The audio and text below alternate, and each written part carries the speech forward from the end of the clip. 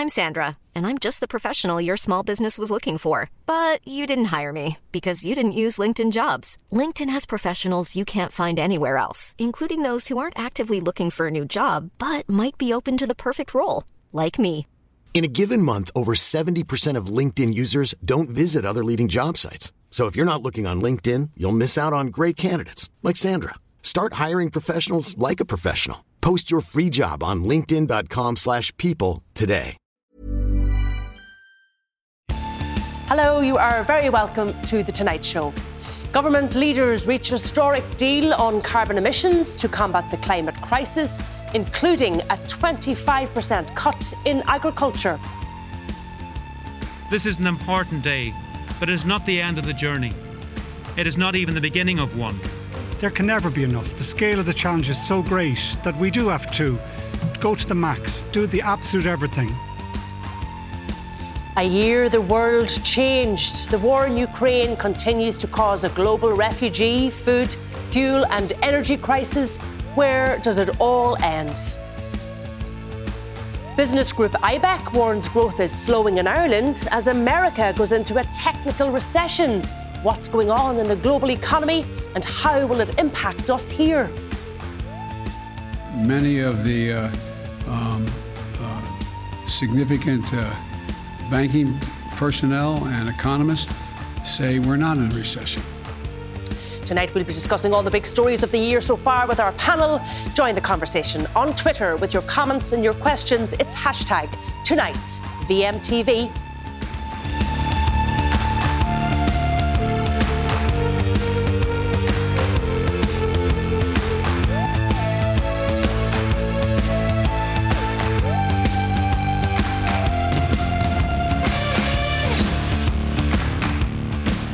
Well, it's already been a year in which everything changed with massive implications for all of our lives. And even bigger changes are on the way.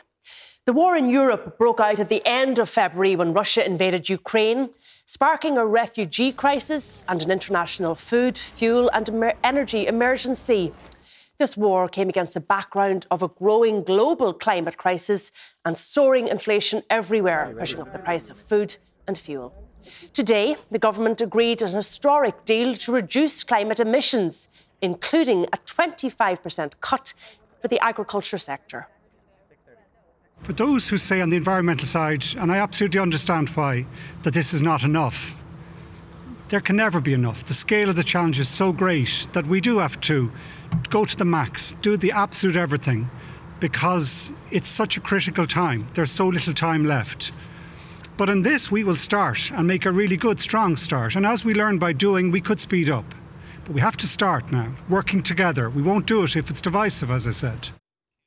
Well, with me to discuss all of this and more, I'm joined by Kevin Doyle, Head of News at Media House, broadcaster Mary-Louise O'Donnell, journalist David Davenpower, Ocean FM journalist Claire Ronan, and Virgin Media News economics correspondent Paul Colgan. You're all very welcome to the programme. David, to start with you, we have a deal. We got white smoke. We didn't know if we were going to before the recess. This is a landmark agreement, isn't it? And these negotiations were pretty torturous for both sides. It will be a landmark agreement if it works and if it's implemented. But despite the kind of Churchillian tones from Charlie McConalogue there, saying it was the beginning of the start of, not the end of the beginning or the beginning of the end, or whatever he said, it's not at all clear how this is going to be implemented. The targets are all very well. I think that Eamon Ryan was a bit more realistic when he said it is a start and it's a first step. But implementation will be the key. After all, we learned today that less than half of the targets in the existing climate action plan have been met. They've been delayed by bureaucracy, by stakeholder engagement, by legislative difficulties.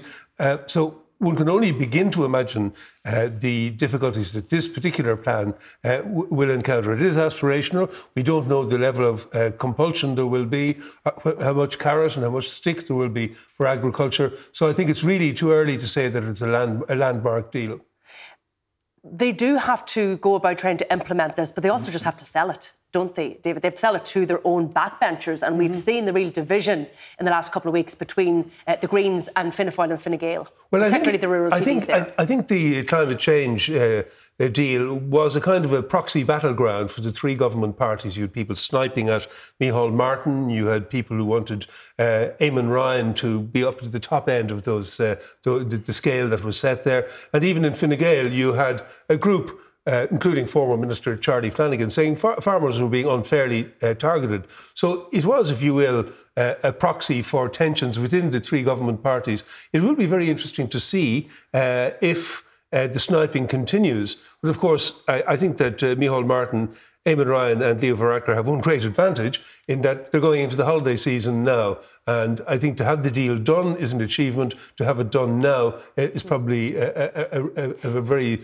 auspicious piece of timing. Yeah, and Kevin, look, as David says there, the implementation is going to be the tough part. But we wouldn't have had any implementation if we didn't have this deal today. But what was so interesting was we got 25%. Was it be 22? Would it be 30? But we got 25% for agriculture. No mention of the herd and whether it needs to be cut to achieve that 25%. No, and Eamon Ryan made no mention of it, or Charlie McConalogue, indeed, at that press conference that came this evening.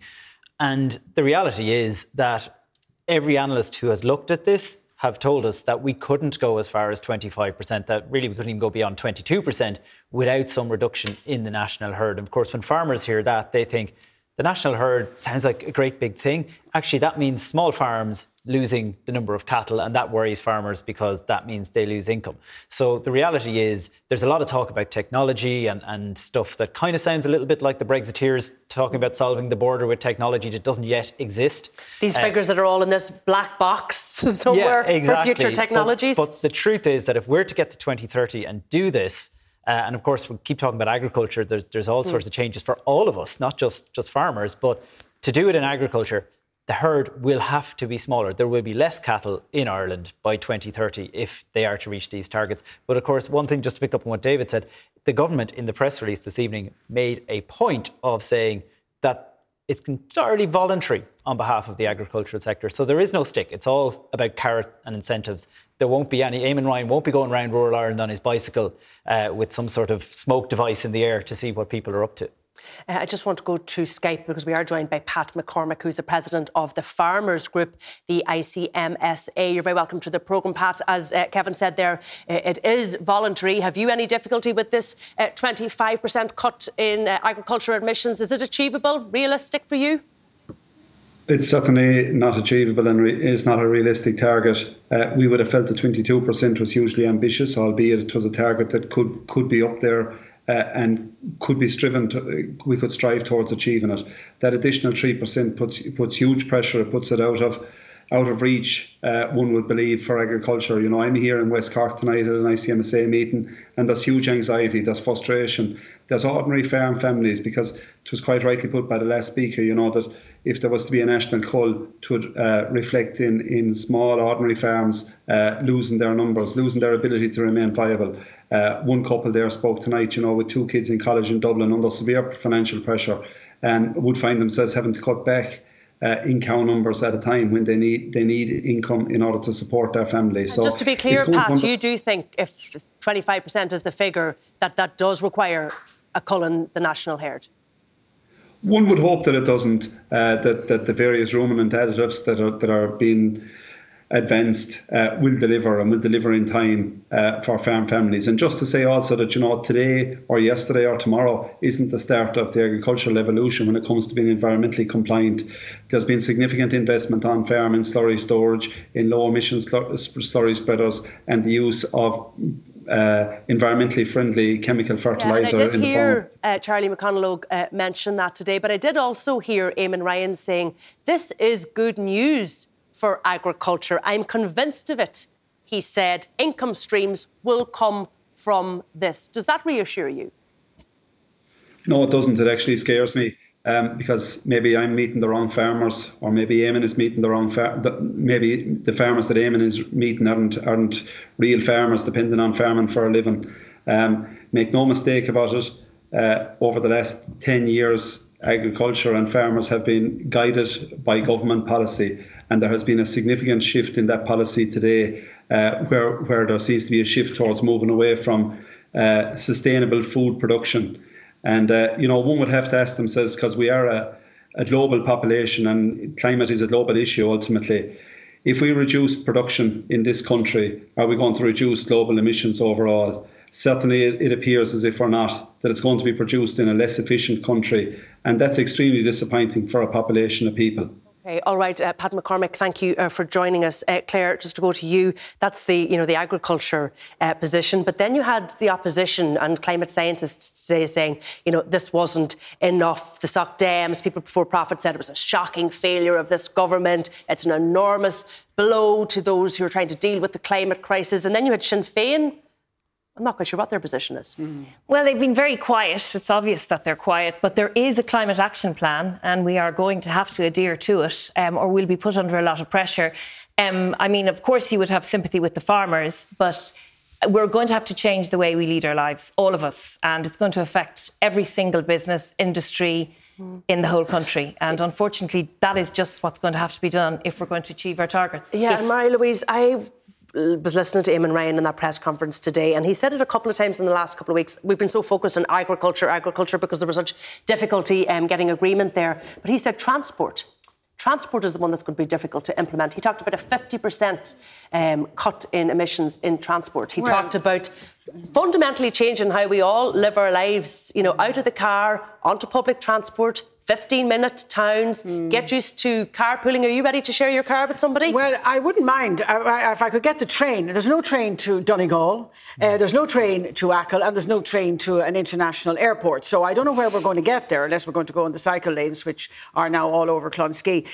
But going back, so I'm not too sure about that. I think that's kind of fantasy. And I sometimes think that he is a philosopher, and he's a very fine philosopher, but he's not a realist. And I think the 25% reduction is absolutely ridiculous. And he forgets at his peril that this is an agricultural country and that the farmers are not going to go for this, and neither are the politicians, because most of their constituents live outside the Red Cow roundabout.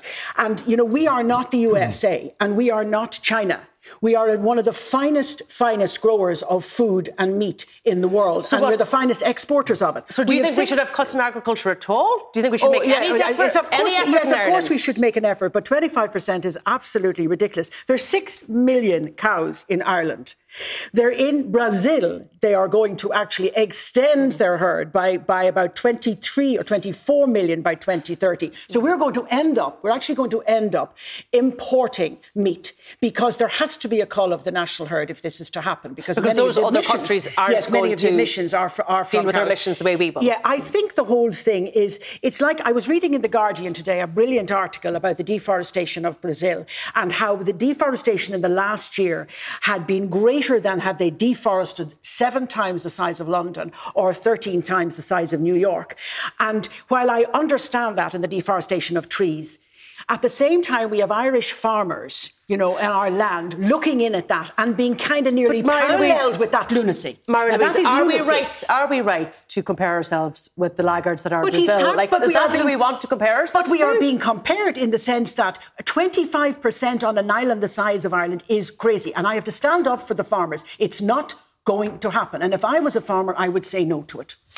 Paul, the cost of all of this, because it is underpinned in legislation, isn't it? And a lot of the farming organisations, in fairness, Marie-Louise, I had them on the programme last week, they seemed to accept that they would have to make cuts even of 22%. So whether it's 22 or 25, the cost of it, Paul, and the implications this has for all future budgets, it's massive. Well, it's a story of money and economics, and money solves so many things. And I think the problem that farmers have at this stage is that there's no clarity. There's no long-term projection as to how they will be compensated. How will people whose incomes are affected by this major change that's going to take place over the next 8 years? And I don't know if there's a lot of trust either in this just transition, is there? Well, that's the issue. People want to know how much it's going to cost. They want to know what the bottom line is. And you spoke about transport and the 50% target there.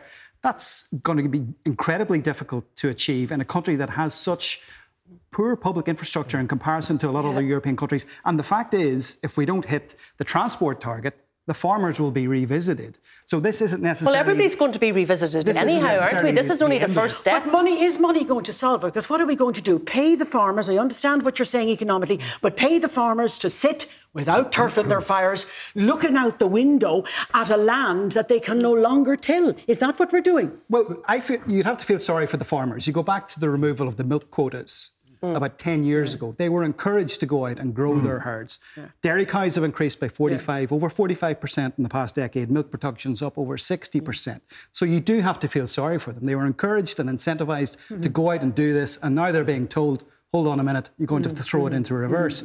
Now, the analysis in this widely cited KPMG report suggests, on the basis of what we've heard today, the beef herd would have to be reduced by 13%, the dairy herd by 11%. Now, that is possible, you would imagine, over the next 8 years without the use of the not dramatic for the word. small farmer. Okay, that's an issue, and they need a clear message on how. But the small farmer is the seat of the land. We've discussed this at length on the programme, and I'm sure we're not finished. Plenty more next season. But I want to talk about what happened in the US today. A technical recession. The Americans don't call it a recession just yet, and certainly Joe Biden didn't want to admit to a recession today, did he, Paul? But what exactly is going on, and what impact will it have here? Well, they've had 2 consecutive quarters of negative economic growth, and in anyone's book, usually that is a recession. But Biden's point, and the point being made by the Democrats, of course, for political reasons, is if you look at the unemployment numbers, still very low. A lot of people at work. Spending is still very high. So the boffins in a few weeks or a few months' time will turn around and tell us whether it was a recession or not. So you can call it whatever you want, but there's undoubtedly softness in the US economy. And this week was very important from Ireland's point of view. We're a globalised economy, heavily dependent on the corporation taxes that big US tech companies contribute. And they all reported this week. Facebook reported its first ever drop in revenue. Google's numbers weren't brilliant. Apple tonight has hit its targets, but they're talking about, they use the phrase, pockets of softness. So no matter we're still exposed here, aren't we? So no matter what happens in terms of whether it's called a recession or not, it's the old phrase is when America sneezes, everyone else catches a cold. It's something we need to be aware of. And in the context of the discussion we just had, corporation tax has been bailing us out on so many things. And we've been warned time and time again not to rely on it. I'm wondering, David, we are a very small, we are a very open economy. Do you feel there's a real economic shock looming here in Ireland if we see, a recession confirmed in the US? Well, Danny McCoy of IBEC today seemed fairly convinced that we are already in the early stages of a recession here. I think we've had, 3 problems. Obviously, the supply chain knock-on from the COVID epidemic is affecting firms. Obviously, the war in Ukraine has a major effect, but probably the most significant effect of all has been the tightening in monetary policy around the globe from the ECB and the Fed onwards. There's hiking of interest rates. Well, that, and we've had basically cheap money for a generation.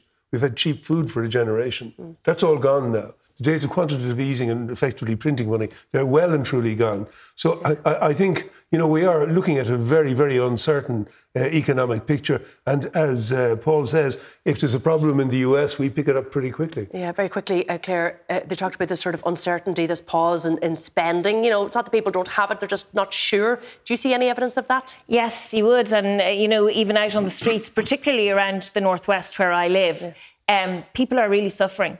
And if Danny McCoy said he feels we're in the middle of a recession or we're beginning to be in one, you can see the evidence of that every day. And at the moment, a lot of families are sending their children back to school. So this is the most expensive time of year with books and all that sort of thing. So there are people really suffering out there. Yeah, all right. My thanks to Paul, who won't be joining us in the second part, but the rest of my panel will be staying with me because we'll be looking at the downfall of Boris Johnson and the other big stories of the year so far, including a possible return of Trump. Stay with us.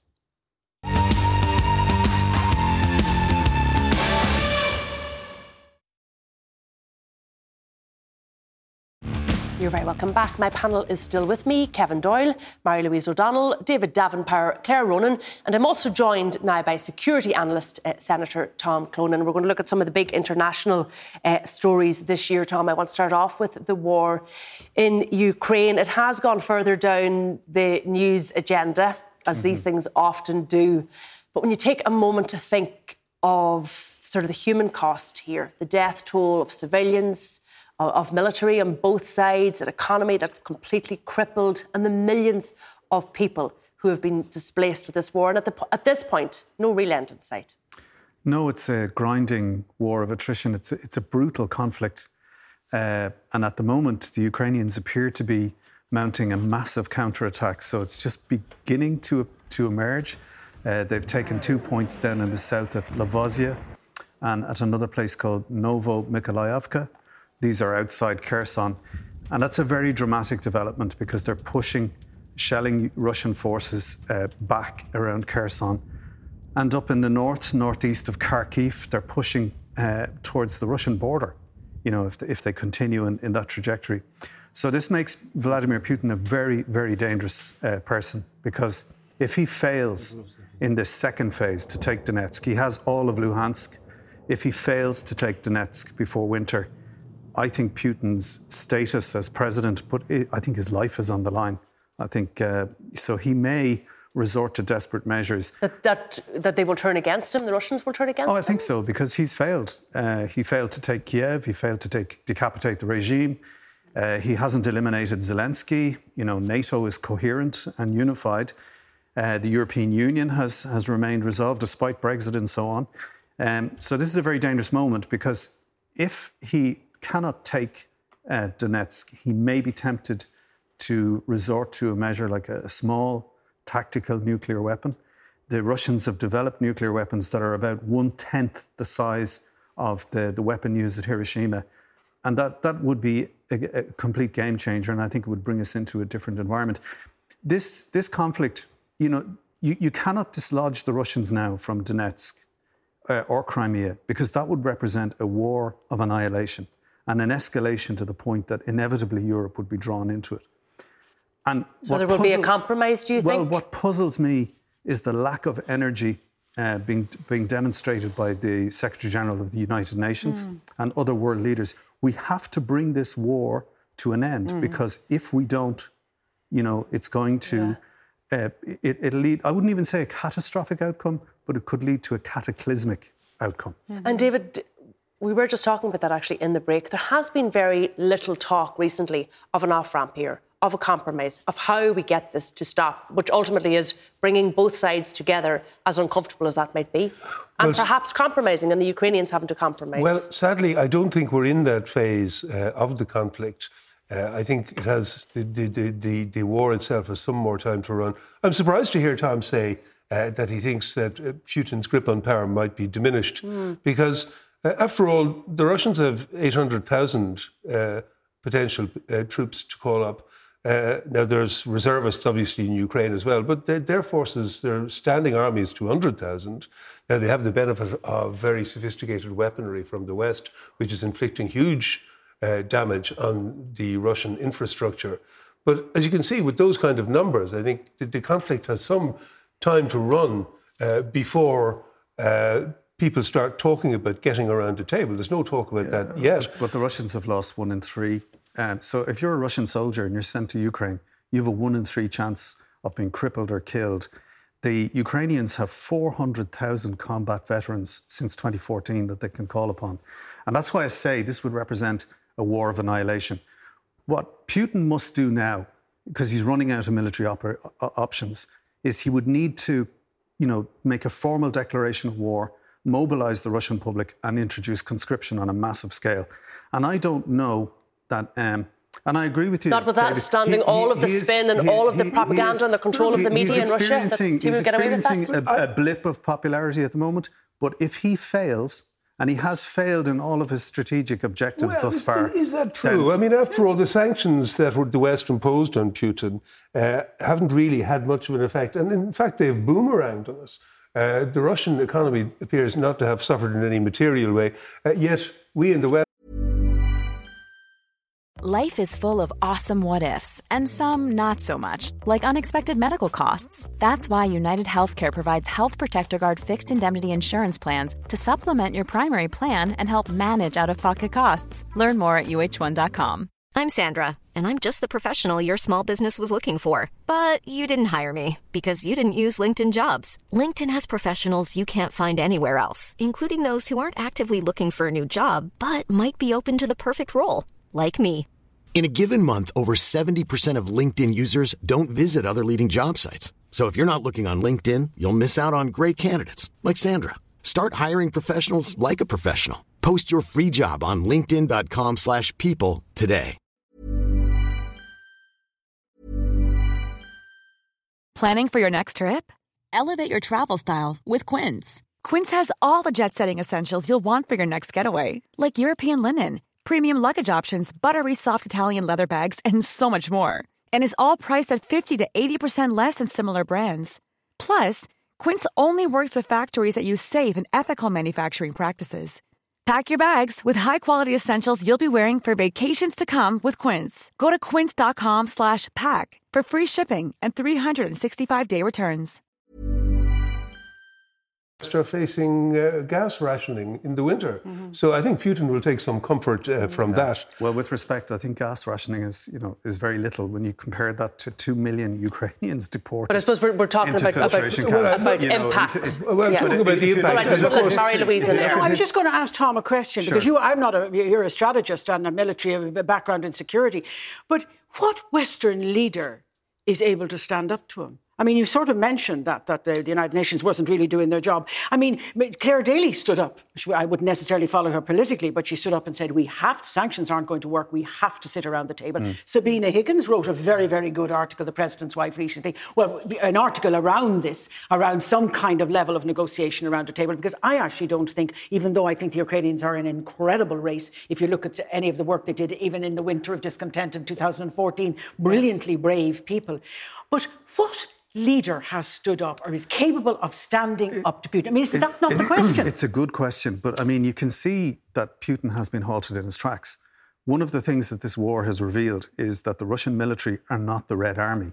They haven't swarmed across the borders across Ukraine, threatening Lithuania, Finland, and so on. No, they because of the halted. resistance. And there has been tremendous support, and there has been. You see, Putin Sorry, I'm quoting Bertie Ahern. He misunderestimated NATO because that was weakened by the Trump administration. The European Union was weakened by Brexit, but there has been great coherence. But the West built Putin into what he is now. I was very struck today looking at some archive footage of the G8 summit in Enniskillen. Everybody cozying up to Putin, and it was the new world order that Putin was going to be part of. And everybody how wrong they were. Squeezing his elbow and saying, I just want to bring this back, Kevin. I just want to bring this back. If you look at European history, though, the strong men in Europe, the so-called strong men, when they unravel very quickly. To bring this sort of back home to Ireland, Kevin, you mentioned the energy crisis, the potential energy rationing, and just the cost of everything, food, fuel, fertiliser, all going up. But I was struck today by the profits of Shell and the profits of our very own Bord Gáis Energy, who had to adjust their own profits for the first 6 months of this year by 74%, while households really, really struggle to make ends meet. Yeah, millions. I think anyone seeing that headline this evening is choking on their tea, to be honest, because it's very hard to explain that we have been told the government are, to some extent, bailing out households with the €200 that they've put towards electricity bills already, and they're going to have to do more in the budget. Like, we're coming into a budget in September, at the end of September, which is basically going to be the Ukrainian war budget, because, yes, there's all these other things going on in the world in terms of cost of living, and we talked about America and the tech companies struggling and on post-COVID, but really a lot of our problems, everything is getting pointed back towards Ukraine. So on one level, there's very little in terms of policy that a government can do for that. So the pressure therefore comes particularly from the opposition parties is just keep bailing out people the way we did in COVID with PUP payments and with employment subsidies, just keep bailing out people. But we can't keep doing that if we head towards a recessionary territory. I just want to move on. Sorry, David, I'm just very conscious of time, and I do want to get to Boris Johnson and to Trump, my two favourite men of 2022. To start with you, Claire, let's look at Boris Johnson and his exit speech, I suppose, is, last leaders' questions. Hasta la vista. Hasta la vista, baby. Parting words. Pause, baby. Pause, baby. Pause, baby. And everybody is replaceable or indispensable. But look, he if you look at it, there were a lot of grey people who were leading that country for a long time, and he came along and he was boisterous and he was flamboyant and he looked like the boldest boy in school. And I think most people probably knew he lied. And he just continued to lie. And it was how he fell on his sword. It was nasty and dirty politics. But I would think he probably deserved it. Mary-Louise? I think it was his downfall. Were you a fan? Yeah, well, I thought he had personality and I thought he was a great campaigner and a brilliant old mayor of London. I thought he lacked the one thing that a leader has to have, which is a bit of decorum. He had no decorum. You can forgive a lot. You can forgive people making mistakes and bumbling up and company and all of that. But you don't forgive lack of decorum. And he lacked decorum. And at some stage, he didn't know where he was. You know, he didn't really realise that he was a head of state, you know, a head of a big country. And that people were relying on him. Where did you see that lack of decorum? Oh, in the gate, in his gate, in the movement, in the responses. Not him? That's not sort of his personality. No, but everybody has to learn, if you're a public figure, that there are boundaries to behaviour, you know, and that I had to learn them myself. You know, that there are boundaries. There are boundaries to behaviour. You're very well behaved tonight. He never stopped campaigning. Correct. That was his problem. Correct. He's a fantastic campaigner. But of course, he's still very popular in the Conservative Party, among the grassroots. There's a petition. And they are plotting. They are plotting, aren't they? Wait till he is the Secretary-General of NATO. Well, that will never happen. But that's what the Tory press are telling us today. His words were, of course, hasta la vista, which means see you later, which is given rise to all these theories that he's planning a comeback, which I don't countenance for a moment. But I think the real legacy that he's left, and the legacy of Theresa May and David Cameron, whom I would really regard as pretty culpable in all this, in knocking over the first domino, is there was no succession planning. There couldn't be in Theresa May's case, and it's even more acute in the case of Boris Johnson. He's been defenestrated, but he spent the previous 3 years surrounding himself with a cabinet of total mediocrities. So now it's a contest between varying shades of mediocrity. Talking about no succession planning, do the Republicans have a succession plan, Tom, beyond Donald Trump? Do you think there really is support? He does seem to indicate he's certainly out rallying and gathering money hand over fist as if he's going to make a presidential bid again in 2024. Yeah, I mean, it's a nice segue because you've gone from one unethical individual who just served himself and not the British people to a president who equally was self-serving. They don't need Trump. The Republicans, they used to campaign on the basis of lower taxes and small government. Now they campaign for office on the basis of racial hatred, hate speech, paranoia, xenophobia. So, you know, there's any number of people waiting in the wings to take up those cudgels. OK, I just want to play a very quick clip. Cassidy Hutchinson, she was a previous aide of Donald Trump, and she spoke at the Capitol Hill riot hearings. Here's what she had to say about Donald Trump and how he operates. I first noticed there was ketchup dripping down the wall, and there's a shattered porcelain plate on the floor. The valet had articulated that the president was extremely angry at the Attorney General's AP interview and had thrown his lunch against the wall. So that's Donald Trump. He fired his plate against the wall, ketchup dripping down. He wasn't happy. It was interesting. He needed decorum lessons. Etiquette. I think you might be the ones to give them things. You've learned it so well. What was interesting this week, Kevin Doyle, I thought, was the New York Post and the editorial there. You know, they supported him. They supported him over Biden even only 2 years ago. And this week they said he is not fit for office. That's what we've learnt from these Capitol riot hearings. He might not have incited what happened, back on January 6th last year, but his silence, what he knew and what he didn't do about it, really proves that he's just not fit for office. Is he losing support in the media over there? Well, no more than with Boris. We knew he wasn't fit for office before he went in there the first time. So that doesn't mean a whole lot. But I think he probably is losing support in some of the middle ground, particularly among female voters who this doesn't seem to be sitting as well with, or at least that's what the commentariat in America are telling us. So it won't be an easy way back for him. That doesn't mean he won't try. But Mike Pence has turned against him, which is something I found quite significant. Yesterday, Mike Pence urged Americans not to look to Republicans not to look to the past. Maybe because he sees himself as the future. It's possible. That could be it. And the question is, who's listening to Mike Pence? My thanks to Senator Tom Clonan. The rest of the panel is staying here with me. And next, the political season in Ireland so far. Who's having a good year? But more significantly, who's having a bad year? Stay with us.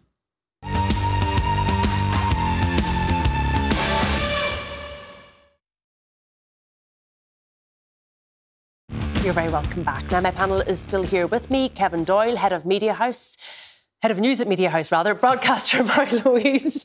I promoted you there, Kevin, for the final show of the season. Mary-Louise O'Donnell, journalist David Davenport, and Ocean FM journalist Claire Ronan. Thanks for staying with us. We're going to look at the political scene over the last year and a bit of a political scorecard. Mary-Louise, I want to start with you. You're winner of the year. Who you think has had a good year politically? Well, my mother was watching the television in her late 90s. She's since passed away, and she was watching about a year ago, and she was watching Micheál Martin, and she said to me, he's become very popular. And I said, that's right, Mum, he has. And I said, why do you think that is? And she said, two reasons. He's very experienced, and he has manners. And I said, Mama, you're absolutely right. Back to the decorum again. No, but manners. I mean, through the thick and the thin, and he's gone through a lot. And he has not had an army behind him. He hasn't necessarily had the support of the Fianna Fáil behind him. And I'd give him Politician of the Year for that, the way he has stood up to a lot of things, and the isolation of being on his own. And I don't come from a Fianna Fáil background, so it's an objective analysis. Claire, it was interesting because your Politician of the Year is Mary Lou McDonald on the opposition bench. Yes, I think she has been very successful this year. I mean, you cannot deny how successful Sinn Féin are at the moment, how much they've gone up in the polls. They are saying what people want to hear. So we're talking about people not being able to afford to put coal in their fire because a bag of coal has gone up, doubled in price, or worrying about school books. And Sinn Féin look like a solution to people who are struggling at the moment. They're just saying what people want.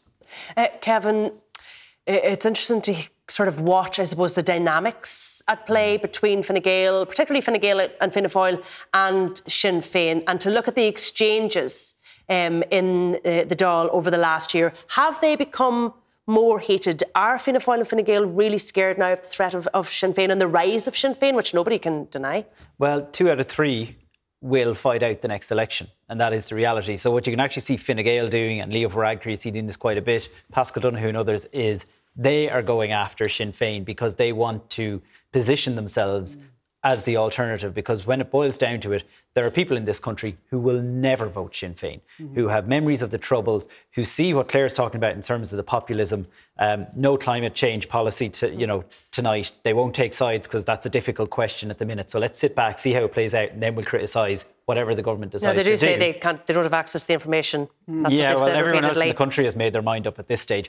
So that's what's happening, I think, is Fine Gael are trying to position themselves there, and Fianna Fáil are getting a bit lost in the middle, and that's why you see the rumblings. Micheál Martin, let's be honest, he says he wants to lead them into the next election. It's not going to happen. He's had his stint as Taoiseach now, and I think if Mary-Louise says he has manners and decorum, I think the party will give him an experience, and I think if he's got that clever political eye, he'll pick his moment and he'll surprise them, and he'll say, I'm out the gap. And David, do you agree? For you, Micheál Martin is your Politician of the Year. You think I think Micheál Martin has done very well. The challenges? He's done very well. He hasn't been a lucky general. He had COVID on his watch. He had the war in Ukraine. A lot of backbenchers see him as a liability, which he may well be. But I think he's got through his term as Taoiseach, and he's heading for the gate now, let's face it. He's got through his term, and without too many missteps. It's not a fist bump moment for Micheál Martin because he doesn't have, huge achievements to point to. But I think he has been a good Taoiseach. I think he's been better than expected, and I would expect him to, as Kevin says, he certainly won't lead Fianna Fáil into the next election. It would not surprise me at all, given that it's Fianna Fáil pick, to see him as the next EU Commissioner. In due course, in a couple of years' time. In the meantime, of course, he's got to negotiate the very significant speed bump of the handover in December, which is going to destabilise every party because there'll be reshuffles. I wouldn't even rule out a reshuffle in the Green Party, and there'll certainly be reshuffles in Fianna Fáil and Fine Gael. But on balance, I think that Micheál Martin can claim to have had a very good year. And yet, Claire, we look at the polling, don't we? And they are still polling poorly, and there still seems to be a number of disgruntled backbenchers, and that number seems to be increasing. Not necessarily, they say, with Micheál Martin himself, but this, or how he is as a Taoiseach, but perhaps how he is as the leader of the Fianna Fáil party and what he's doing to carve out a clear identity for Fianna Fáil and who they are and what they represent. But what they look like is that they're divided. You know, like Jim O'Callaghan, rebel backbencher. Now, we haven't heard from him for a while. Our own Mark McSharry, not happy with the Fianna Fáil party. You know, they look divided. They look disjointed. They also, I'm afraid to say it, you don't see too many young people coming up through the ranks of Fianna Fáil. They need to gather themselves together and put on a united front. But one thing, Ciara, you know, we live in a bubble, all of us here. We're reporting on politics all the time and we're interested in it. Most people really, you know, have a little bit of interest. A lot of people just have a bit of an interest, and Sinn Féin make a lot of noise. Now, you know, other people will have lots of criticisms of their policies, particularly when it comes to climate action and the Troubles and all of that. But they make a lot of noise and they're like Rottweilers in the Dáil. Actually, just before, David, we go to you, I just want to play a clip from the Dáil, speaking of Rottweilers, and it was one of the, I suppose, exchanges, more colourful exchanges between Micheál Martin and Mary Lou McDonald earlier this year. Take a look. That's the reality for a generation, Rent. Don't you dare talk to me about false narratives or claim that you understand the crisis. You clearly don't. My background and where I grew up and what we had to put up with was far different to yours. Okay? I just want to make this point. I didn't interrupt you now. Interruption, please. Don't you dare lecture me. Okay? I understand the realities of life as well as anybody else in this House, and I don't intend to understand it more. Now, David, what did you make of that? I think that, I must say, I was delighted to see Micheál Martin trying to shatter that narrative that Fianna Fáil is the party of privilege and Sinn Féin is the party of the underdog and the proletariat. I mean, he simply made the very personal point that his upbringing was a lot more modest than Mary Lou McDonald's, who is making herself out to be, if you will, the champion of the proletariat, and in her own way quite liable to criticise people for sending their children to private schools, which she attended herself. But I think that marked a kind of a turning point. I think that Fianna Fáil and, to a greater degree, Fine Gael have been relying on criticising Sinn Féin about their involvement in the Troubles and the IRA, and that falls on deaf ears. And I think that particular exchange between Micheál Martin and Mary Lou McDonald perhaps marked a kind of a shift in the attack narrative for Fianna Fáil. And it's interesting, isn't it, Kevin, because we heard a lot of that from the backbenchers, that they want to see more of this. They want to see this attack, and I predict we're going to see a lot more of it in the next season of Dáil Éireann in 2022. And yet behind the scenes, we're reading in your paper, among others, that they're actually cozying up in the corridors together because come next election, they could be going into power. Well, do the basic maths on it. And that's what people are doing, and they're looking, it seems unlikely. Fine Gael are sitting their stall out. They don't look like they're going to come near Sinn Féin. The obvious next government is a Sinn Féin, Fianna Fáil government. For Sinn Féin to do individual deals with independents will be tough. They'll have eaten up a lot of them in the election anyway, in final seats. So it's the obvious next government. And if Sinn Féin are going to realise at some point that if they want to get into government, they're not going to have an overall majority, despite how big their poll numbers are. So they need somebody. And Sinn Féin will then do to Fianna Fáil what they did to the SDLP. OK, I just want to move on because I'm conscious that Micheál Martin, Mary Lou, your three winners, and I'm going to come to yours in a minute, your Politician of the Year. No Leo Varadkar. All right, Louise, how have Fine Gael performed? I think they have been more coordinated because the point you made about the division, people don't like division, they don't like looking at division, and they don't like people not speaking from one voice.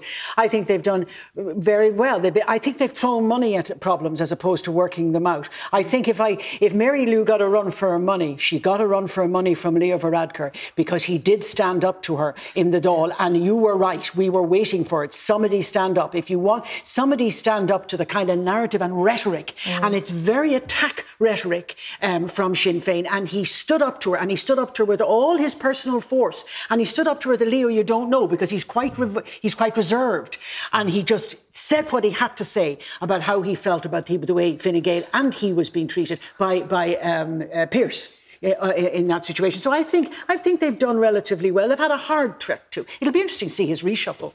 Speaking of reshuffle, David Davenport, your bad year, let's say. I don't want to call anybody in politics a loser because a lot of them were damn hard. But your loser of the year is Stephen Donnelly, and you feel come the reshuffle, a lot of these people will no longer be ministers. I've had a bit of a rethink here. I think I'd better think it out again. VAR.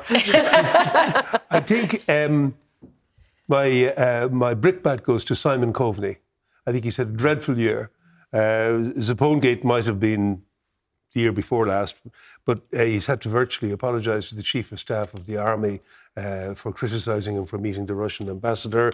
Obviously, the Passport Office is a continuing sword. He's been slightly condescending in his remarks about that. I think he's seen his chances of succeeding Leo Varadkar evaporate over the last 12 months. So I would certainly be giving him the thumbs down for 2022. He's your new politician of the bad year. I see, Mary-Louise, you... No, I have a politician. I have a political force that I think is an absolute disgrace in this country. The biggest disgrace ever, and they have such power, and that is our banks. Francesca Donoghue, who said that the bankers should get extra money. Our Banking Corporation, new Cultural Committee, who had a report, and guess what the report said? Nobody believes in the banks. And to end it all, AIB, who bought Arkle and put Mary Lou up on top of it, and she can ride into Leinster House now, because if I was watching what AIB did, I would definitely vote Sinn Féin. They are a disgrace to the Irish people on the ground, and to young buyers who they choke for years, who they will not allow give a proper down payment. The banks, in my opinion, are the powerhouse that is choking this country. I genuinely believe that, and the politicians. They changed their position when it came to the weakness of that, the weakness of making it, and the weakness of changing it in 10 changed it quite quickly. And the politicians they had to. They had no choice. But we're all moving away from cash. It was an entirely logical decision of AIB. People were going crazy. I'm not moving away from cash. I am one of the elders of Irish society, and me, along with a million others of me, aren't moving away from it. And thanks be to God for the Irish people who are able to stand up to them. And anyway. We weren't talking about politicians, so we'll just try and keep it on politicians for the last couple of minutes of the programme. Point well made. Kevin Doyle, your bad year was Alan Kelly, and I think it was yours mine too. To the Labour Party. Obviously, he was forced out very publicly, and Ivana Bacik was brought in as, I suppose, the person to rejuvenate the Labour Party, but they haven't seen a bounce. No, and that's why I picked Alan Kelly, because he's gone and forgotten. And nothing has changed for the Labour Party, to be honest. It's a new face, but they got absolutely no bounce in the poll, which you expect. If you're going to change leader, you do it to get a bounce in the poll. Nothing came of it. So we shall see what kind of a campaigner Ivana Bacik is, but she won a by-election, but she failed in several other elections before that. I would be very worried for the Labour Party going into the next election, to be honest. OK, just finally, I want to go to your winner of the year, because we've talked cost of living crisis, wars, inflation, but you've gone for a more local issue, but perhaps the people's issue of this year, the lotto. Yeah, I tried to go outside the box of misery, which is all we talk about. Kevin. So, rather than go for an obvious cabinet minister or Sinn Féin, Mary Lou, whatever, what was the one politician who had a tangible result on a campaign that they undertook in the past since Christmas? And it was Bernard Durkin, the man who made the lotto give away their money. He may not have got any money for it himself, but I think it was the one story that united everybody behind a politician. And what an unlikely politician for the country to get behind. Yeah, this was the 19 million that nobody could win. What were the National Lotto doing with their money that time? But somebody won it. Except we sold it for 400 million. The Labour Party did. All right, look, we're going to have to leave it there. My thanks to my panel. Our programme is available as a podcast on all major platforms, and you can also now find us on Instagram, Tonight VMTV. The Tonight Show is taking a break for a few weeks. So until the next time, we see you. Good night. Have a lovely summer. Take care.